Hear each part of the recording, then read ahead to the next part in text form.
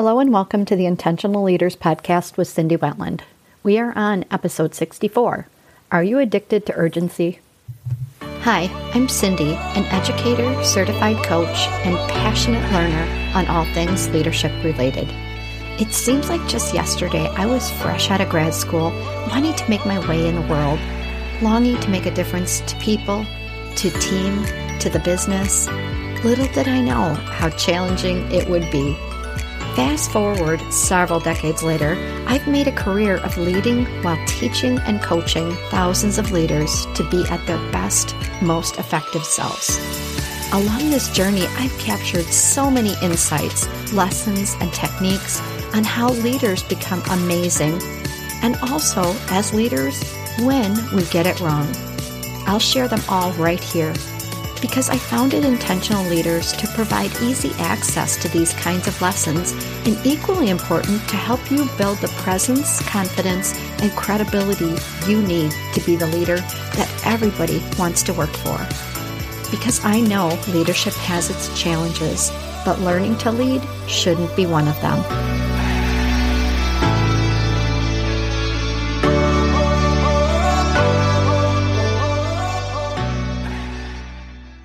One of the very first self-help books I read was Stephen Covey's 7 Habits of Highly Effective People. And then I read his subsequent work, First Things First.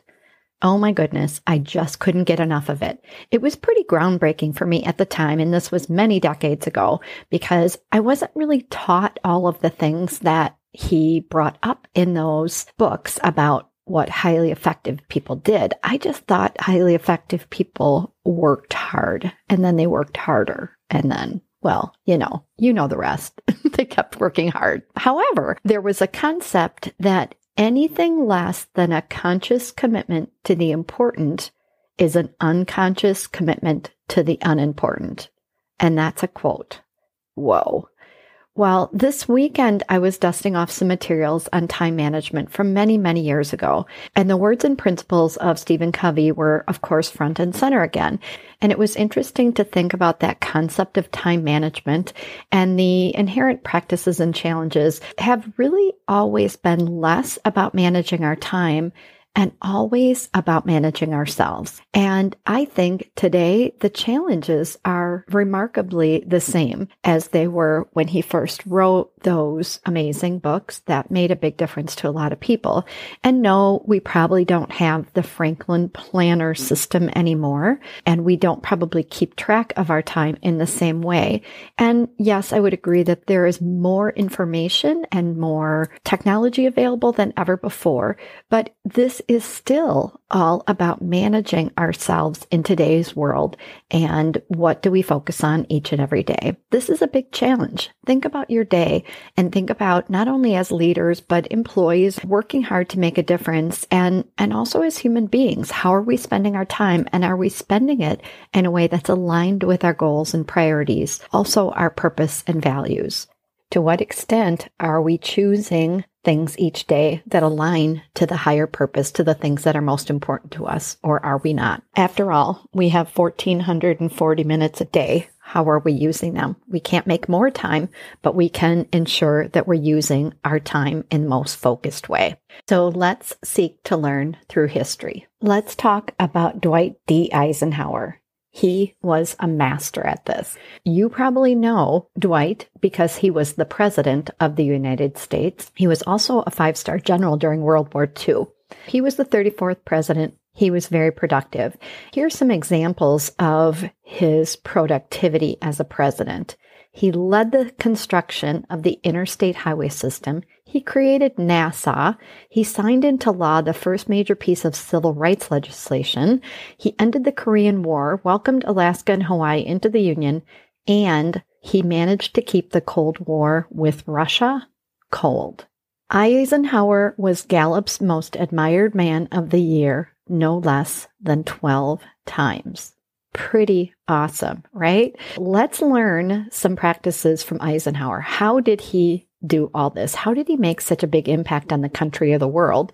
Well, he absolutely understood about how to use his time and how to use it well. And in 1954, he had a speech, and he is attributed with this quote. The quote was, "I have two kinds of problems, the urgent and the important.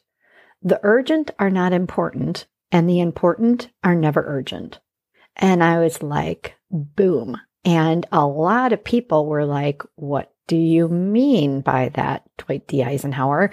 But he was really thinking about how we spend our time and our goals.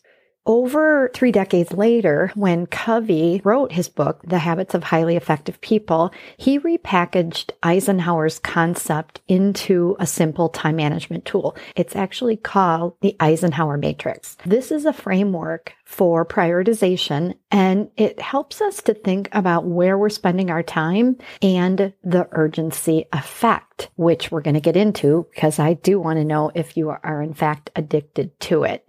But if in your job you feel like, oh my gosh, I'm just running around each day and trying to fight fires, solve people's problems, but then at the end of the day you get home and think, what did I do? What did I really accomplish? Or you have maybe some long-term career goals and you're just not able to make a mark on them. Or even if you have a hard time delegating to other people, all of those things are about how you're using your time and how do they fit into this matrix. So in thinking about Eisenhower's time matrix, you can visualize it like this. I know you're probably multitasking right now, but just take a pause to put a snapshot in your brain of this. There are 4 boxes of equal size. We're going to start at the top left. The top left is quadrant 1, high urgency, high importance. These are all the tasks that you must do each and every day, right? You come in, maybe you have a project deliverable that's due. Maybe you have a client request that's due. Maybe you have something that is on your calendar, an important meeting. It is urgent and it is important, and you're spending your time there. Quadrant 2 is on the top right side. These are things that are not urgent, but they are important. When you think about planning, when you think about relationship building, when you think about being proactive, when you think about learning, all of those things fit into quadrant 2. Anything we do to prepare ourselves to be more effective or to do some planning or prevention are good examples of the kind of activities that are in quadrant 2. Now let's go down to the bottom left. This is quadrant 3, and these are not important, but they're urgent. Well, how can that be? Think of how many times a day you are interrupted. And even some emails, if you go through your inbox and you think, oh my gosh, why did this person copy me on this thing? What am I supposed to do with it? Those are examples of someone else infringing on your time in a way that's not important. And I say not important because it doesn't necessarily help you achieve your goals and your priorities. And then the last bottom right corner is quadrant 4. This is not urgent and not important. Think about the things that we do every day to just unplug our brain, whether that is escape activities or binge watching Netflix or just surfing the internet during the day, focusing on social media, any of those things that we do sometimes in a very mindless way. Oh, I think about what's the weather? Ooh, what's it going to be like tomorrow? Ooh, when is this event going to happen, etc. All of those aren't really important to our daily activities and they aren't urgent. So now back to, are you addicted to urgency? Because urgency occurs in quadrant 3. This is when other people's priorities tend to take precedence over our own. In his book, First Things First, Stephen Covey had an assessment called the Urgency Index. I'm not going to read you all the questions, but I'll give you kind of a glimpse into what his concepts were and see if you see yourself in any of these examples. I seem to do my best work when I'm under pressure. I often blame the rush and press of external things for my failure to spend deep introspective time with myself. I hate to wait or stand in line. I always seem to be rushing between places and events.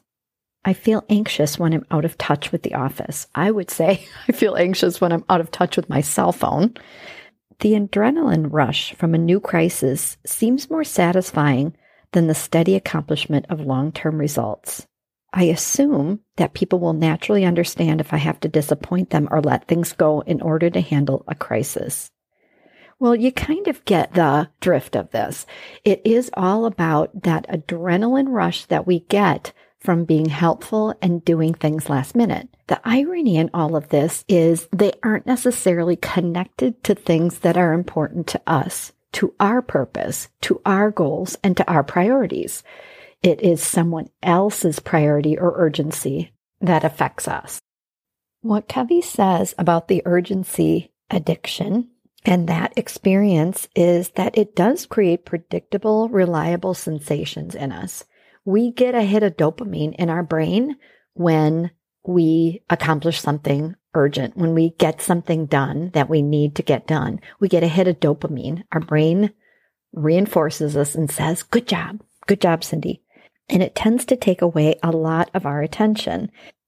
The crazy part of this is that the addictive experience provides us with this artificial sense of self-worth, because then we feel like we're in power and we feel we have a sense of control over our environment. And it also provides us with security because we know we got some things done and we're adding value. And that also creates a sense of accomplishment. Sadly, it exacerbates some of our other problems with things we're not getting done. And in fact, working a lot in quadrant 3 with other people's urgency and priority actually worsens our function and affects our relationship in a negative way. #big bummer. So as you think about where and how you're spending your time, and maybe you are one of those people addicted to urgency. As a note, I think I am. Now that you know, what can you do? So I want to give you 4 tips for what you can do if you're an urgency addict. Number 1 is to track your time. I know that sounds ridiculous right now. People are thinking, I have so many things to do. Why in the world am I going to track my time? I don't have time to track my time. But even for a day or for a week, I think this is a really important thing to do because you're going to look for patterns. You really want to assess how you're using your time because then you can assess your level of self-awareness and your subsequent ability to choose on purpose. And this is so critical to making changes. You need to be aware of what your current practices are and those challenges, even if you're going to make some small incremental changes. And I've known people who just literally print out one page with those 4 quadrants and just put a little check mark with anything they're doing and which quadrant it falls into.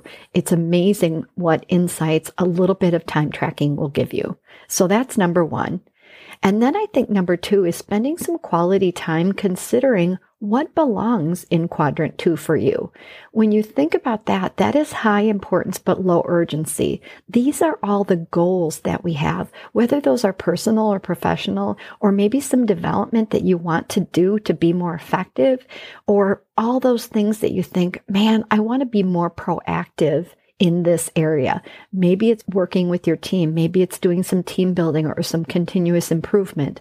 Maybe it's actually just spending more time with one-on-ones. Whatever it is for you, think about what you would do with that time in quadrant 2, what your goals are, what your purpose is, and start to schedule that time. Protect and honor your investment in quadrant 2 because it is literally going to help you to reduce some of the time spent on tasks in quadrant 1.